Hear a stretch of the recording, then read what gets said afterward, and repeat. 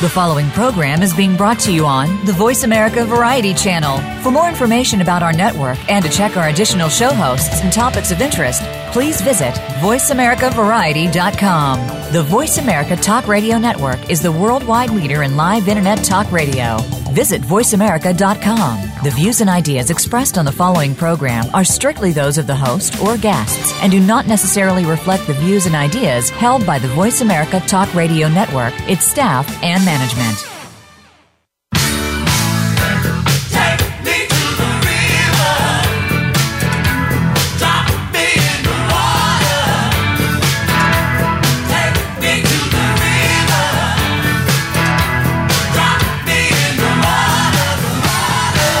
Welcome to Moyer's Environmental Dialogues, Ocean River Shields of Achilles, with your host, Dr. Rob Moyer. Find out what others are doing and what you can do to create a greener and blue planet Earth. Now, here's Dr. Rob Moyer. Welcome. Today we're talking about yard actions that people can take to lessen the amount of dirty water coming off of their yard. And we're also going to talk about ocean planning. And my guests are Elise Zavlatoglu. Did I say it right, Elise? Zavlatoglu. Thank you. I always blow it right there. Hello, Elise. Hello. And Sarah Trimble. Yep. Hi. Hi, Sarah. So Elise and Sarah are summer interns at Ocean River Institute. Elise is at Northeastern and going back to school, and Sarah's at Suffolk University. And then the ringer in the corner over here with me is Amy Bushman from Conservation Law Foundation. Hello, Amy. Hello. Excited to be here. So Amy's going to talk with us about ocean planning, but first I'd like to talk with Elise and Sarah about this. We just had a weekend at the Green Fest in Boston City Plaza. We were there Friday, Saturday, Sunday, and of course some thought went into this when we were going to set up a table and stuff. Elise, what do we do to get ready for this? Yeah, so when we were preparing for Greenfest, we wanted to put together an activity that would be interactive for the guests to be able to engage with us and learn a little bit more about responsible lawn stewardship. So we came up with a board that we put on an easel, and we made up a sign that said Top 10 Actions for Clean Waters, and we had people rank their top 10 actions for clean waters and what they thought was the best things to do to keep their lawns healthy but their waters clean. And how do we come up with 10 actions? So we spent the week before brainstorming. We sat together as a team and kind of threw some ideas around. And we came up with something as simple as having a container to throw out your cigarette butts to something maybe less people will think about, which is leaving grass clippings on lawns, to not pouring chemicals down the drain. So there's really a lot of different ways that you can help keep waters clean. It was good that we spent, a few days figuring it out, but the first day it's like, oh yeah, we thought of like 5 things, and then over the next 2 days, we all had different ideas to add to it and stuff. Yeah. And then I think we had actually 12 things, and we decided to narrow it, or we combined, and somehow we got it easily to 10. But we brought some blanks, but they never, Yeah. And in addition to the board, we had a little craft. We cut out fish heads and tails with construction paper and had pre-cut fish bone straws and bead vertebrae so that kids and adults and whoever wanted their own fish could put together their own personal fish to enjoy and have around. And why are we giving them dead fish with their ribs showing out like this? Well, we originally were talking about creating 16 dead fish for the 16 dead fish found on Falmouth shores, which is talked about in another podcast, but just to kind of Well, that's it. The 16 striped bass that died motivated Falmouth to go from 5 pounds of fertilizer a year to 1 pound. And so that was the first action they did for clean yards, or clean water, or cleaner water off of yards, just to reduce the outwash of nitrogen-rich water from too much fertilizer. So that's why we're having kids make dead fish. It looks kind of funny, but yeah. Yeah. And then you were good to cut out the letters? Yes, I put my X-Acto knife to use and cut out letters, and we also cut out wildlife, and we have been communicating with garden clubs throughout this whole month in Florida about native plant species that they thought were good to plant in a buffer zone between the shoreline and people's lawns. So they gave us some suggestions that are specific to Florida about different vegetation to plant. They suggested mondo grass and liriope, another type of grass with purple flowers on it. So we put those on the board as well and created kind of a graphic of what a responsible lawn should look like. Right, we had our own buffer zone put in there, and thanks to the Temple Terrace Garden Club of Florida, that sent us these 2 types of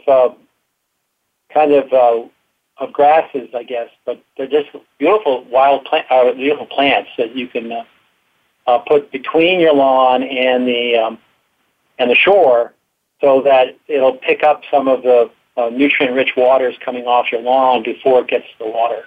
That was cool. So, Sarah, there we were. We got set up. We brought everything into the hot plaza.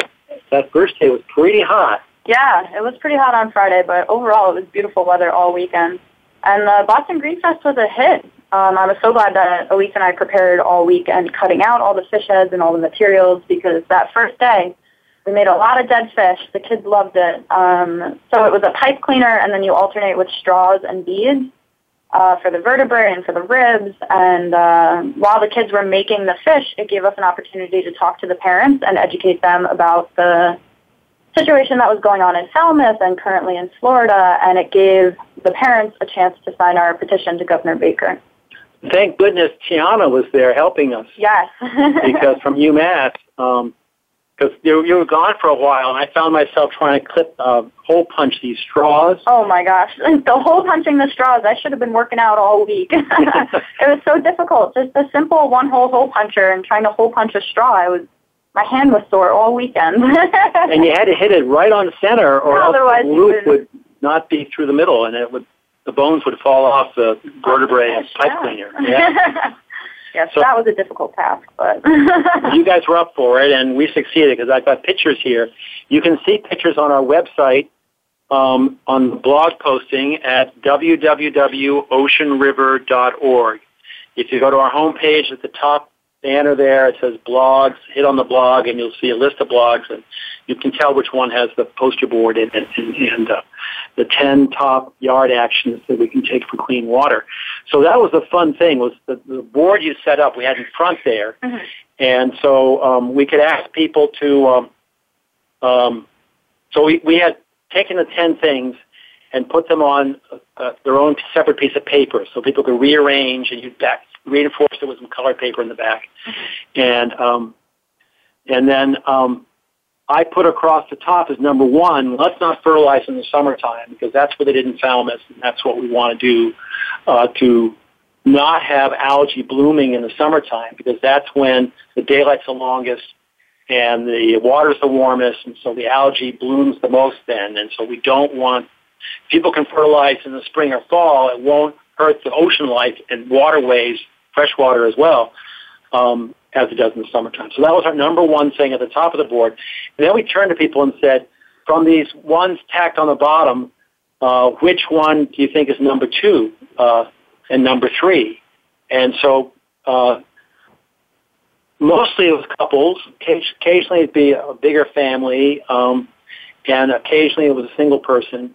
And I was impressed. They put a lot of thought into what the order that they put things in. And they would say, yeah. And so then we and people wanted to take a picture of themselves. So we took a picture of people.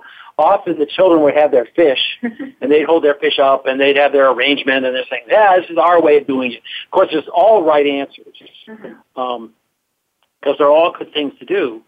It's just what's interesting is how people prioritize. And so we took the pictures home and studied the results. We did analysis of the results, which meant that Sarah learned how to enlarge the photographs so you could make out what the wording was. And we scored them. Mm-hmm. So we gave high points to first choice and low points to the last choice and tallied up the points. And we had a tie. Yeah, the number 2 choice was a tie between do not pour chemicals in storm drains and don't use or limit use of pesticides was a tie for the second spot. Yeah, so people really understood you don't want to pollute, I guess. Mm-hmm. And, so we had, that was surprising. And what else was surprising? Another thing that was super surprising was what came in 10th at the bottom of the list was leave grass clippings on lawns. A lot of people were very surprised to hear that they don't have to rake it up after they mow. One woman told me that her son will be super thrilled to hear that he doesn't have to waste any more time raking after he mows the lawn.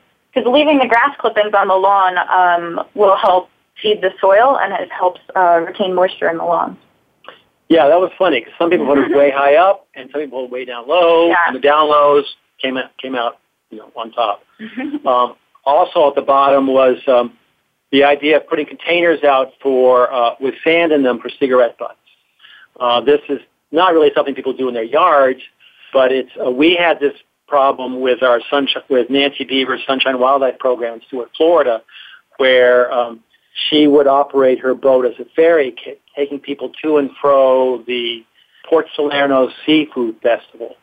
So every year she would ask the festival people, would you please put out these containers with sand so the people who are buying all this delicious seafood who have to smoke will put their cigarette butts in them. And they never do, and as a result, Captain Nan sees the waters just floating with these butts when a simple thing as just making it easy for people, rather than ragging on people for not pocketing their burning cigarette butts, we just have to make it easy for them. So people at our Green Fest were saying, well, that doesn't really apply to me. So they, many of them would say, okay, that's when it's going to be at the bottom, and then they'd fill kind of upwards. Although once or twice, people put it way up high, which again I think was because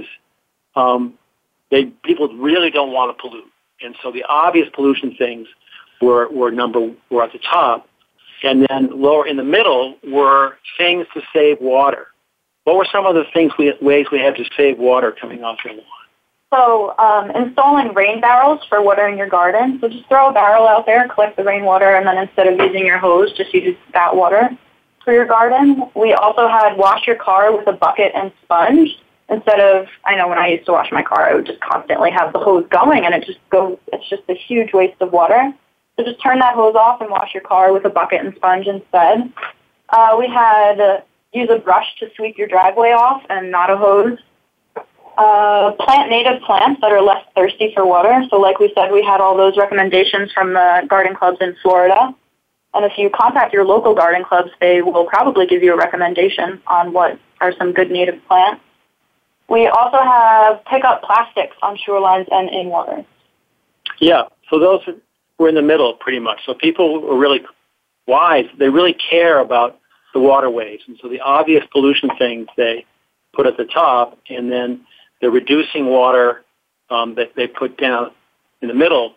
And our whole point is to modify people's behaviors, not to call for complete change. So some people said, and correctly pointed out, that taking your car to a car wash is going to be less polluting than using a soap in a bucket, because the car wash will treat their water before it leaves the car wash, or they'll put it into the drain or something, whereas soapy water from a bucket and sponge might end up in your waterways.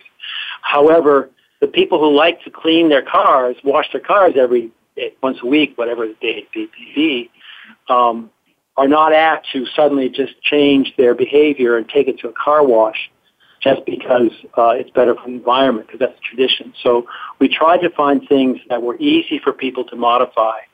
their behaviors to do. And what people love seeing is seeing what they're already doing. Oh yeah, we are putting out a barrel for the water, or yeah, we do like to plant native plants, and so that was really good. Yeah, so it was really an effective way to get across simple things people can do, and of course, we have the pollution problems on this side, and in Florida and then we found terrible algal blooms where it was just blocks of mats of gray matted, algae. What were they comparing it to? Guacamole in the water. Guacamole in the water. Yeah, we had printed out some of the photos. I know one particular photo that the New York Times had put up of the boats and then all the algae. People were asking me if that photo was real. They were like, that's not real. They were like, that's Photoshop just because the colors are so fluorescent. Yeah. They were like, where's the water? And I'm like, that is the water. I was like, you can't see the water. It's bright green. And so many people were just like, that's Photoshop. That's not real. I was like, this was taken less than a month ago. Yeah, this was in July. Yeah, so it was very shocking. The problem there was that they have all this algae growing in Lake Okeechobee, and they hold the water back to keep the lake level up. And with the summer rains, it was going to top over the top of the dam, so they had to release, and they release from the bottom so they don't break the top of the dam, and that's where all the muck is. So this incredibly rich muck and algae from the surface somehow went down the St. Lucie River into Palm Beach County and just totally choked up the waterway. And then, Elise, you were researching some other states, right? And you found some problems? Yeah. So we made up some stories. We didn't make them up. Research some stories and made up some handouts of different events in different states. We have New York. What is the state that one of the states was New York? Yeah. One of the states was New York. We did New Jersey. And we talked about different things in each of them. Some states have been more proactive than others in terms of their legislation. So for New Jersey, for instance, we wrote about their recent fertilizer laws that were passed in a few years ago. Right, more regulations to lessen. Yeah. Because they're all having these problems of choking algae. Yeah. And it's not just the ocean waters, right? It's fresh waters. So we're going to take a short break, and we'll be right back to talk more about what we can do in our yards to reduce harmful algal blooms in our waterways.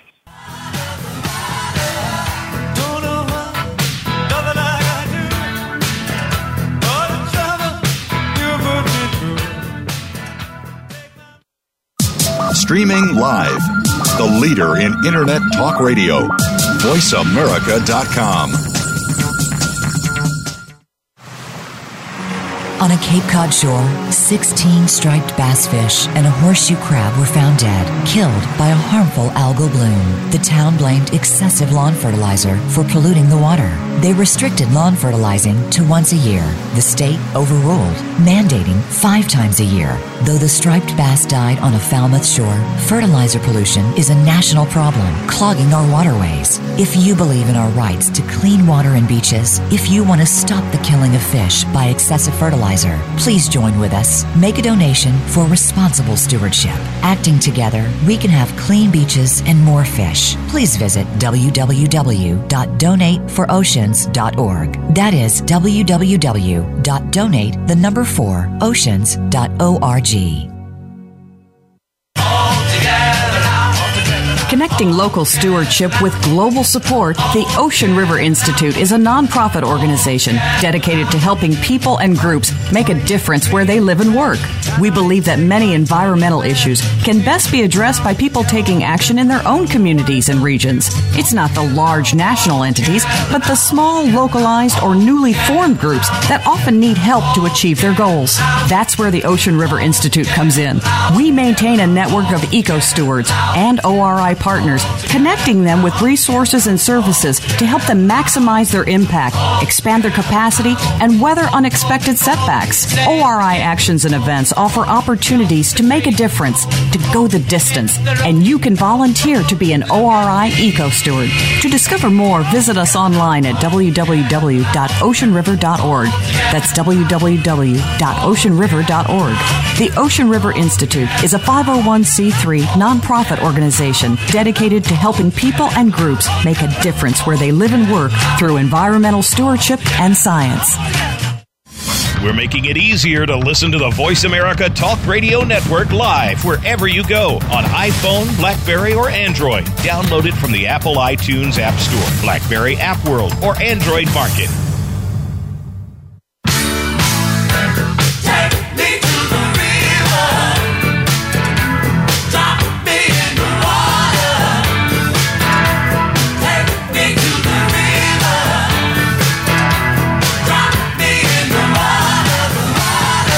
You are listening to Moyer's Environmental Dialogues.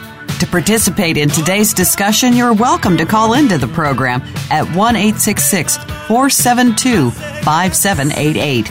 Again, that's 1-866-472-5788. You can also send an email to rob@oceanriver.org. Now, back to Dr. Rob Moyer. Hi. I've been talking with Elise and Sarah about Ocean River Institute at Boston's Green Fest in an August weekend, I guess. It was really hot one day, and then the third day, I found it was a beautiful day, but I didn't have to drink so much because it wasn't so hot and painful. We took photographs, and if you'd like to see photographs of people with their top 10 yard actions and people and children with their dead fish, then visit www.oceanriver.org. And if you hit on the blog postings, you'll see which blog is that. If you Facebook us, Ocean River Institute, you can see a picture of Elise and Sarah cutting out the papers and preparing the fish heads and getting assemblage together for Boston Green Fest. Also with me is Amy Bushman. Hello there. Hi, Amy. So we've been working together for some time now about the National Ocean Policy. What is that?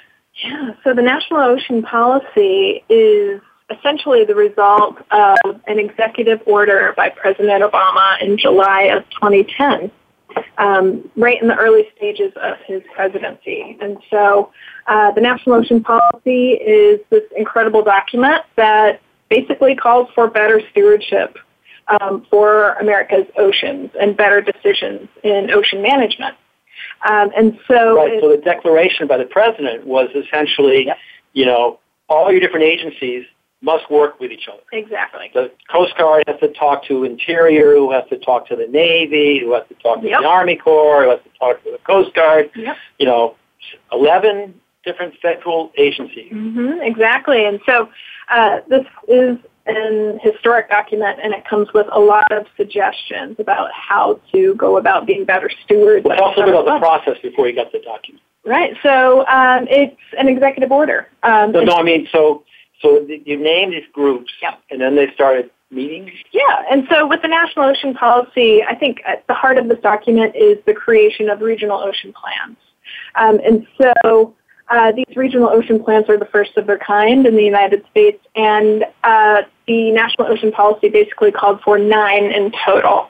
And so 9 regions. 9 regions in total, including the Great Lakes. And so New England in the Northeast was the first out of the gate. They assembled what they're calling a regional planning body, which is equal representation of federal agencies that have a stake in ocean management in the Northeast, as well as 2 representatives each from each state in New England, and federally recognized tribes that call this region home as well. And so they were the first to do so, and they did that in 2012, and it's been an exciting process, and in fact, an exciting summer because the draft ocean plan, the first in the nation, was released for public comment this summer, and we're hoping to have that came out of a year of meetings with years, almost about 4 years of planning. That's right, from the beginning of Obama's tenure. So he's been there it'll be 8 years come January. Exactly. Oh my gosh. Yeah. It was just amazing the way that, Richard Getchell would come down from the Micmac tribe on the Canadian border with Maine, and we learned that the Passamaquoddy guy had a longer drive because the road's worse coming from where he was on the coast of Maine. They'd come to Cambridge for a meeting or Rhode Island for a meeting or something.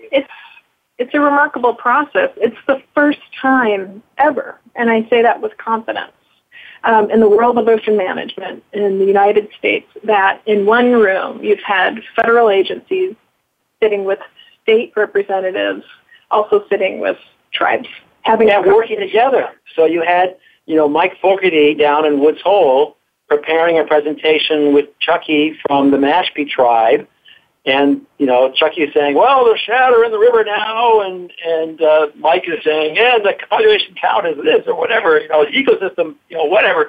It's just phenomenal. It's phenomenal, and you started off with one meeting 4 years ago. In Portland, Maine, and 4 years later, the amount of work they've been able to accomplish is just mind-blowing. There are a lot of benefits to this regional ocean plan that will just result in, game-changing action for ocean management. I think, personally, my favorite component of this plan is the creation of the Northeast Data Portal. And so this is an online resource, open, free to the public, and agencies at the state and federal level have made commitments to use this data, which is vetted by peer review and covers literally thousands of data layers for marine life, for important habitats, and for human uses. And agencies across the board are committing to using this data to ensure that their decisions are based upon the best available science. It just makes a lot of sense.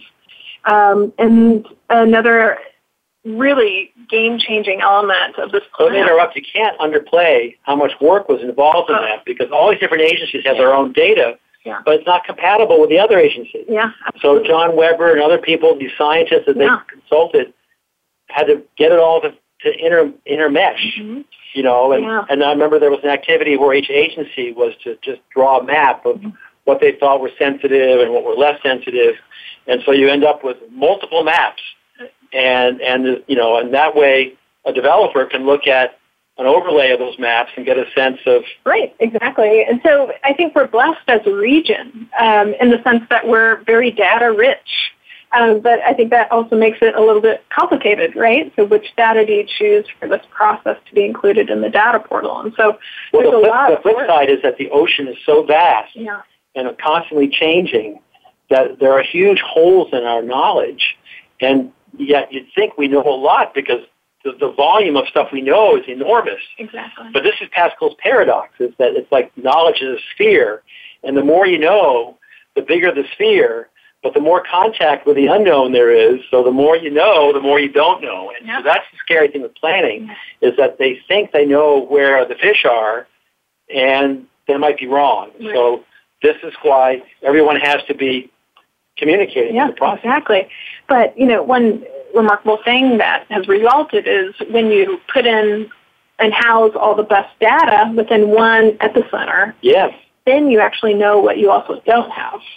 And so this plan is built around this concept of adaptive management, right? So basically, when you put this plan in motion and it goes through the implementation phase, as you go through the motions, as you know better, you do better. As you do better, you improve the plan.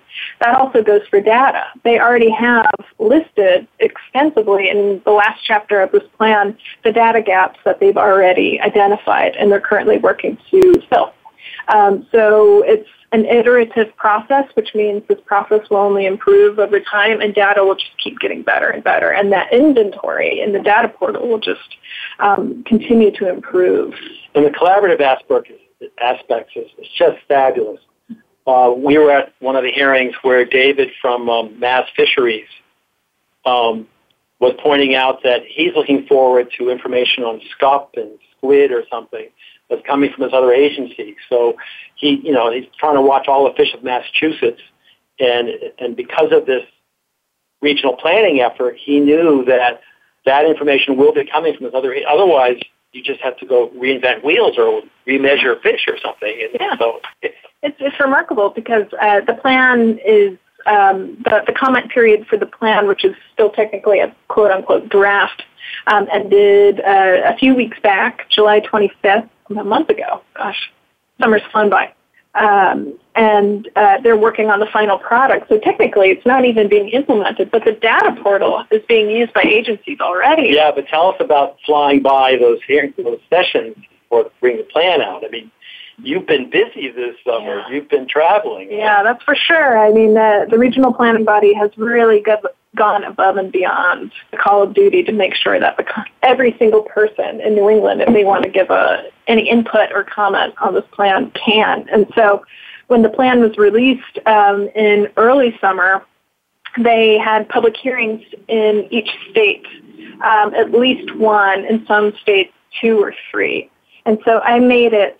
I drove from Old Lyme to all the way up to Rockland, Maine, and I only missed 2, and one because one was in Ellsworth, Maine, and that was a 6-hour drive for me, right. Which was a bit of a stretch. And the other one was New Bedford, and I had a dead car battery, and that's why I didn't make it. Oh my gosh! Yeah, that's convenient compared to where you had Old Lyme or. Yeah, exactly. Did you go to Vermont too? They didn't have one in Vermont actually. They do have a member from Vermont on the regional planning body. But, it's not a coastal state, so it hasn't been terribly involved, but nonetheless supportive. Right. So I'm trying to hit all of those coastal epicenters where you really are able to get a diverse swath of stakeholders, from fishermen to industry to shipping to, concerned conservationists to everybody in between. It was good that Mel Corte from EPA office happened to be summering on Mount Desert for the Ellsworth meeting. Yeah, that was convenient. Yeah, right? It was. So we had that meeting covered. Yeah. That was great. Yeah, but it's fascinating. It's kind of a neat perspective to have personally because traveling to each state, seeing witnessing these meetings and the comments that come out of them, it's interesting to see the differences in perspective of the plan. All very positive, largely, but some clarifying questions in terms of, is this process regulatory or not? Is this going to create no-go zones? Is it regulatory? It is not regulatory. And no, it's not. They're not making the decisions. They haven't moved the responsibility for decisions from any of the agencies. So all this is information gathering and communication. Exactly. And I mean, pretty explicitly in the National Ocean Policy, this document states that these regional ocean plans will not be regulatory in nature. They do not create new laws, new regulations. They simply make the decisions and basically the pre-existing regulatory framework, how you utilize that, whether you're a state representative or you work for a federal agency, simply by being armed by excellent data and best agency practices, what you do is going to improve over time as this plan gets improved. And so it's a win-win for everybody. Yeah, what I like about the portal is that they clearly indicate these are peer-reviewed papers that are, that you can put some weight on. But then people can also comment. So a fisherman could say, I don't agree, I saw this happen, and he can submit that comment so that it's in there. So it doesn't have the weight of a peer review, but it's in there so people can see the perception that other people have of the resource, because that's a big clash, is that scientists are seeing one thing and the user is seeing something else. And it's important for the decision maker to see both sides of that and be able to be prepared to respond to the fisherman who says, you didn't do it my way. Why they didn't do it that way? It was because they had the data and stuff. And vice versa. Well, I don't know if the scientists read the comments, but this kind of better communication is really... Yeah, absolutely. It's just, a whole new precedent in ocean planning and ocean management. And it's And it called for this wonderful communications that happened. So you, Amy, hosted, like lobstermen getting together from with the Down East people, and that was interesting. I was on the phone with your group there, and they were saying that they were really carefully interviewing these lobstermen right off of a sensitive ocean area, and then they realized that the local lobstermen, I don't know if they were lobstermen, the local users were not using that piece, but someone from elsewhere was coming in and fishing that area. And so to get the full picture, you really need to take a regional approach. You can't just take a local approach because people move around. And just move around. Yeah, exactly. And so as part of my role at the Conservation Law Foundation, I also facilitate the New England Ocean Action Network, a clever acronym of NEON. And so it's this really wonderful network of organizations and individuals, stakeholders who have an interest or stake in improved ocean management in New England. And so that includes you, Rob, and the Ocean River Institute. It also includes... it's inclusive of everybody. Of everybody. Yeah. And so it's so diverse. I have commercial... Except for government agencies. They're not.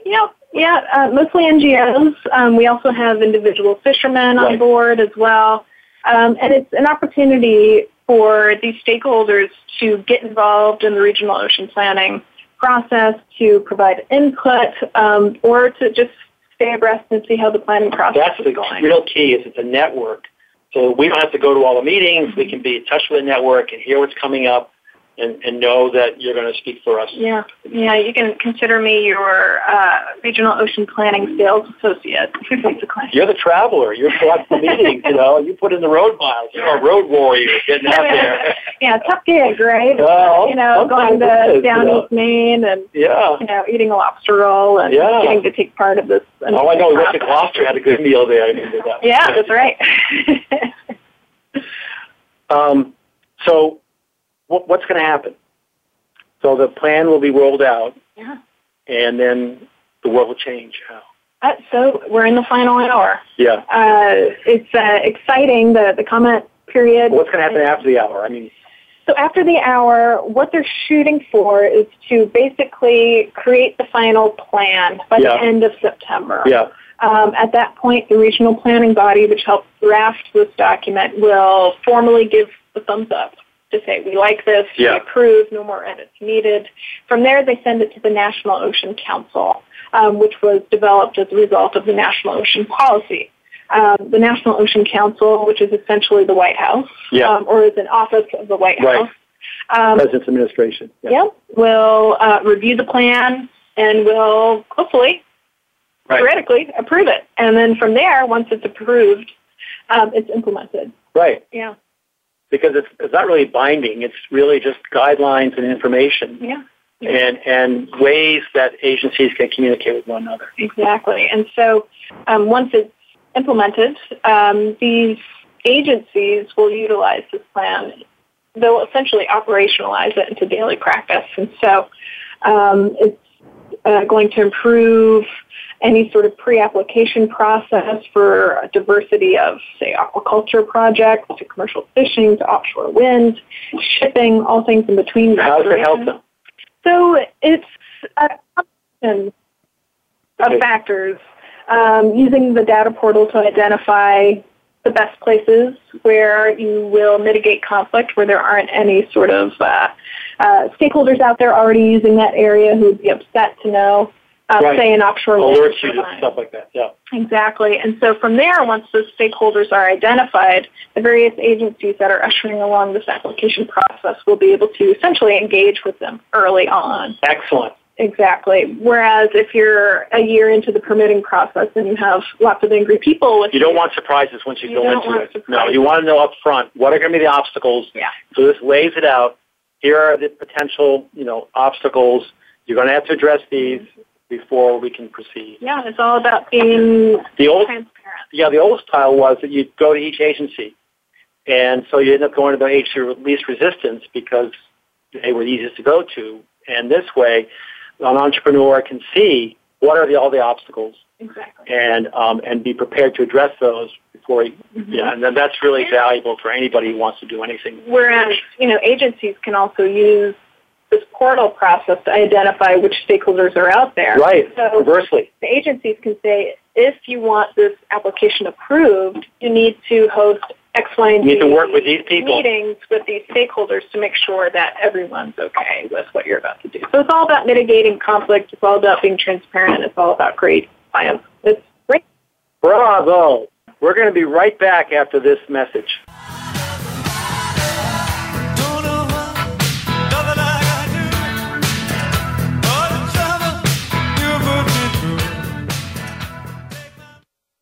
Stimulating talk. It gets those synapses in the brain firing really fast. All the time. The #1 Internet talk station where your opinion counts. VoiceAmerica.com.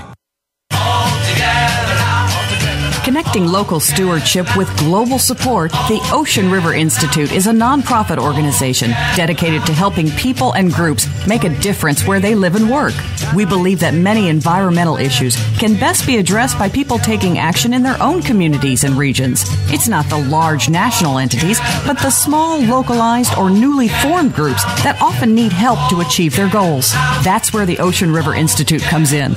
We maintain a network of eco-stewards and ORI partners, connecting them with resources and services to help them maximize their impact, expand their capacity, and weather unexpected setbacks. ORI actions and events offer opportunities to make a difference, to go the distance, and you can volunteer to be an ORI eco-steward. To discover more, visit us online at www.oceanriver.org. That's www.oceanriver.org. The Ocean River Institute is a 501c3 nonprofit organization dedicated to helping people and groups make a difference where they live and work through environmental stewardship and science.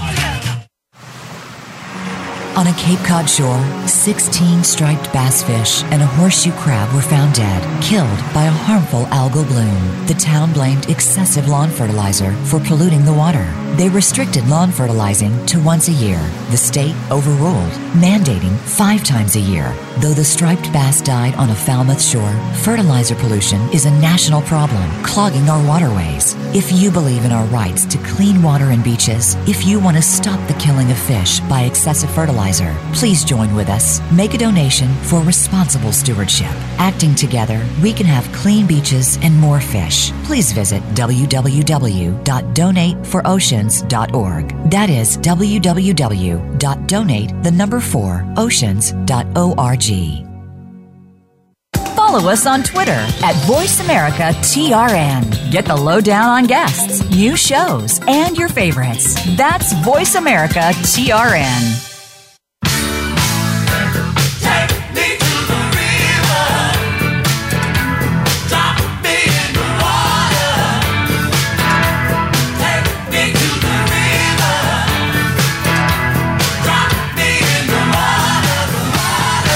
You are listening to Moyer's Environmental Dialogues. To participate in today's discussion, you're welcome to call into the program at 1-866-472-5788. Again, that's 1-866-472-5788. You can also send an email to rob@oceanriver.org. Now, back to Dr. Rob Moyer. Hi, we're sitting here in Harbor Square, 3rd floor at world headquarters of Ocean River Institute. Amy Bushman's been good to tell us about the National Ocean Policy. It's getting to be the end of August, and we're coming toward the end of our internship program, so it's like Tiana left on Wednesday. It's like, oh no, and Elise and Sarah are wrapping up the week, and it's been really spectacular. I want to thank you guys for your work, but since we got a few minutes, you've done some interesting things before you came to the Ocean River Institute.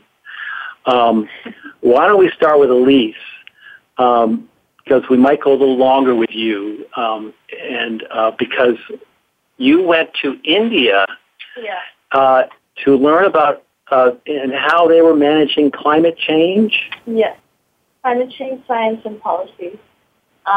So I go to Northeastern University, and every summer they have several different dialogue programs, is what they call them, and they're basically 5 to 6 week study abroad programs. and you take 2 classes for 8 credits, and each dialogue has a different topic. So I went to India with 30 other students.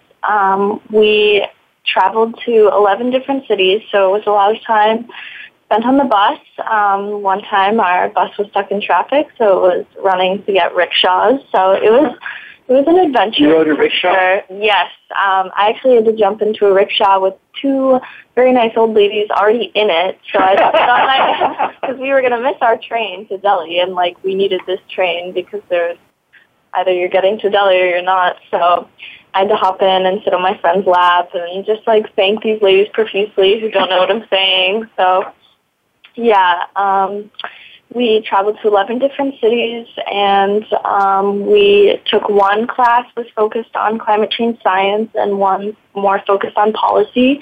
Our professor was Arup Ganguly. He teaches in the Department of Civil Engineering at Northeastern, and he's really great. He has done a lot, and before Northeastern, he was doing a lot of policy work as well. So he has a science background, but he's also really involved in policy. So it was really interesting to learn from him and what did you learn? Perspective. What's going on with climate change in India? So it's just or what are people doing? Or yeah. So when talking about climate change, we talked a lot about chaos, and basically we did some very basic coding, and the graph basically looked. If you aren't familiar with what a chaos graph looks like, it looks kind of similar to how it sounds. It's very messy, and basically what we were learning there was that mapping climate change is very hard. There are a lot of variables, and if you change one variable by 0.5%, it'll change the outcome drastically. So it's basically, bottom line, it's very hard to predict what the climate will be like X amount of years from now. But in terms of policy, that doesn't mean that we should just kind of cross our fingers and hope for the best. We talked a lot about what risk is and how it's a mix of hazards, vulnerabilities, and exposure.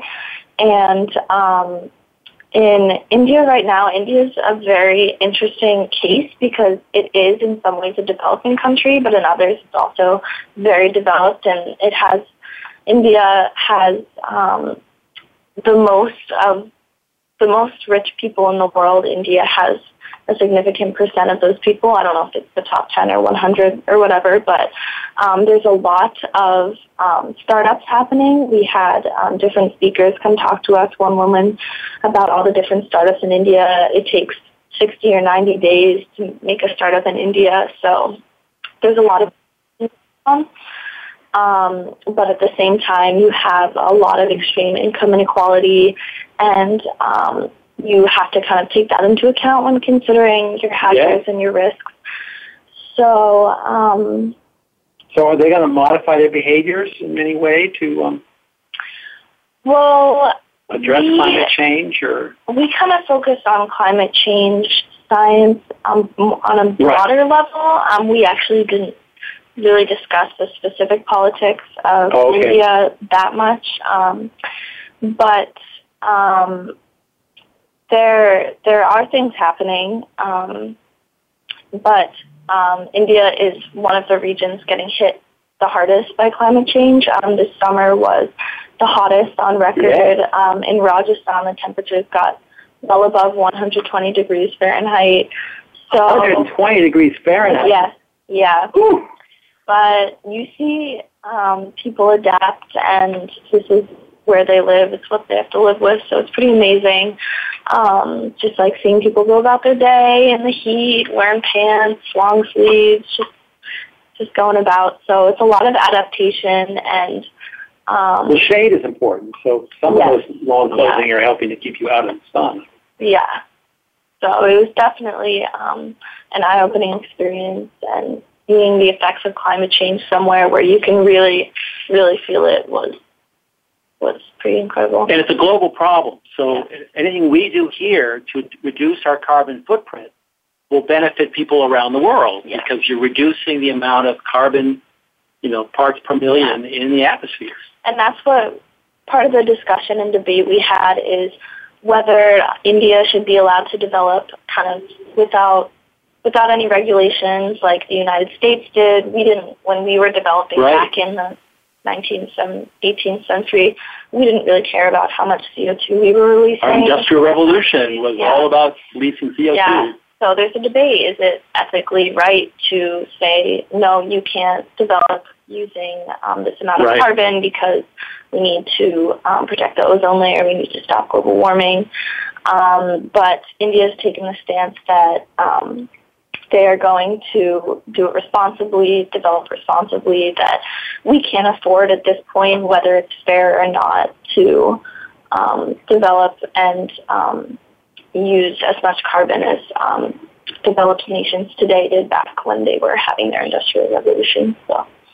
Yeah, I think there's ways to have industry without so much carbon. So we don't want to slow down. There must be ways that we don't have to slow down industry and still have less pollution. Yeah. And that's something that's a real job opportunity right there. So we really need opportunities to figure out how to be economically well off and also reducing our exhaust and carbon pollution at the same time. So lots of opportunities to make a difference. Yeah. So I look forward to reading about your successes after you graduate and go on to be a savvy carbon reducer. Oh, yeah. Sarah, you went to faraway Ecuador? Yes. So last fall, I studied abroad in Ecuador, and I was living in Quito for about a month, and then I was living on the Galapagos Islands for 3 months. So overall 4 months, and I took about 5 classes, I want to say. I took 2 classes. So the interesting thing was that all the classes are taught in 3-week modules, so I'm only taking 1 class at a time for 3 weeks. So it was 1 week of... Well, I had to interrupt because we're really short on time. So what did you find in the Galapagos as the issue and the things are being done about it? So one of the main issues on the Galapagos is they were currently working on updating the ecosystem-based management plan for there, and they were extending the boundaries, and they were changing the land use. So they changed a lot of the islands so that it's now like scientific research only, and they changed where the tourists are allowed to go. They extended the boundaries, and they created stricter regulations on fishing, like near the boundaries. And why did they have to restrict where tourists go? Because tourists are super damaging to the ecosystem. Really? Shocker. But it's just a fine line of trying to control like the pristine ecosystem and keeping it pristine, but then their whole economy is based off of tourism. Right. So it's a very fine line, and we had a lot of debates on whether they should be, because there were so many hotels being built. Even while I was there, I saw 2 hotels get put up. So it wasn't just waffle stomping by tourists or something. No, it's all the hotels. Hotel development, like, what amenities all that tourists want. Yeah. So we talked a lot. We debated about whether we should be doing more cruise ships or building more hotels, and each has their pros and cons. Like we were just saying, the hotels, like what do you do with all the waste, and just like that's no good for building, and like you're taking away land. But then the cruise ships are taking away money from the Galapagos because it's usually a third party that runs the cruise ships. So the Galapagos are only getting money when they come on and they go to the souvenir shops instead of all the other charges. But then the cruise ships are damaging marine life. Like a lot of sea turtles get hit by a lot of boats. Oh, dear. No, it was so sad. Whenever I was snorkeling, like there's not a day that went by that I wouldn't see a sea turtle that had like chips on its shell from being run over by boats. It was very miserable. Even all the sea lions, you could see like some of them had like chunks missing out. Oh my gosh! And of course, if a boat bumps into a coral reef, it takes a long time for the reef to repair. So even though there aren't many boat strikes of reefs, they do add up. And it destroys it. It'd be great if the boats would take the garbage from the hotels. Yeah. Make the boats take the garbage. Yeah, that would be great. Actually, the boats do have garbage processing stuff on them now, so that could be an option. I don't know about the boats that go to Galapagos. They have to be smaller boats over there. Yeah, they are smaller. Yeah, but nothing too big. Wow. Yes, it was definitely the experience of a lifetime. and now, how might you use this experience here or your experience at the Galapagos moving forward? Back to Suffolk University. Well, I definitely now am more interested in ecosystem-based management, and just listening to you talk, Amy, about ocean planning and whatnot, I'm definitely very interested, and maybe for grad school, I'll think about it. So, It was a great experience. Yeah, and Elise, do you want to say anything about your future now that you've had this experience? What's your 5-year plan, Elise? No, not specific like that. I think it definitely showed me that I still have a lot to learn in terms of the global perspective on climate change and the environmental movement, because every country is at such a different place, and one policy is not going to work everywhere, and there are a lot of other factors we need to consider when talking about climate change and helping the environment. But it definitely validated my interest in the nexus between economics and environmental science, and how we can use economics as a tool to kind of motivate better environmental policies. So, well said. One thing we learned was that when we said think globally, act locally, was that we often would be locally stupid because we're only thinking globally. So as you said, it's very important to listen and learn the local situation before impacting policy. And that's what we found with the people in their yards, was that what we thought would be their primary concerns weren't, and what were, we thought common sense, like leaving the grass clippings, was the aha moment, because we listened to the local people and learned something. And, of course, Amy, thank you. Amy Bushman, thank you for your work on ocean planning. Well, thank you for having me. I had a lot of fun talking to you today. Thanks, guys. Thank you. And for all of you listening, thanks for listening to us. Please take care of yourselves first, and then take care of the planet. Thanks again for joining us this week on Moyer's Environmental Dialogues. Please tune in for more with Dr. Rob Moyer next Thursday at 12 noon Pacific Time, 3 p.m. Eastern Time on the Voice America Variety Channel. We'll talk again then.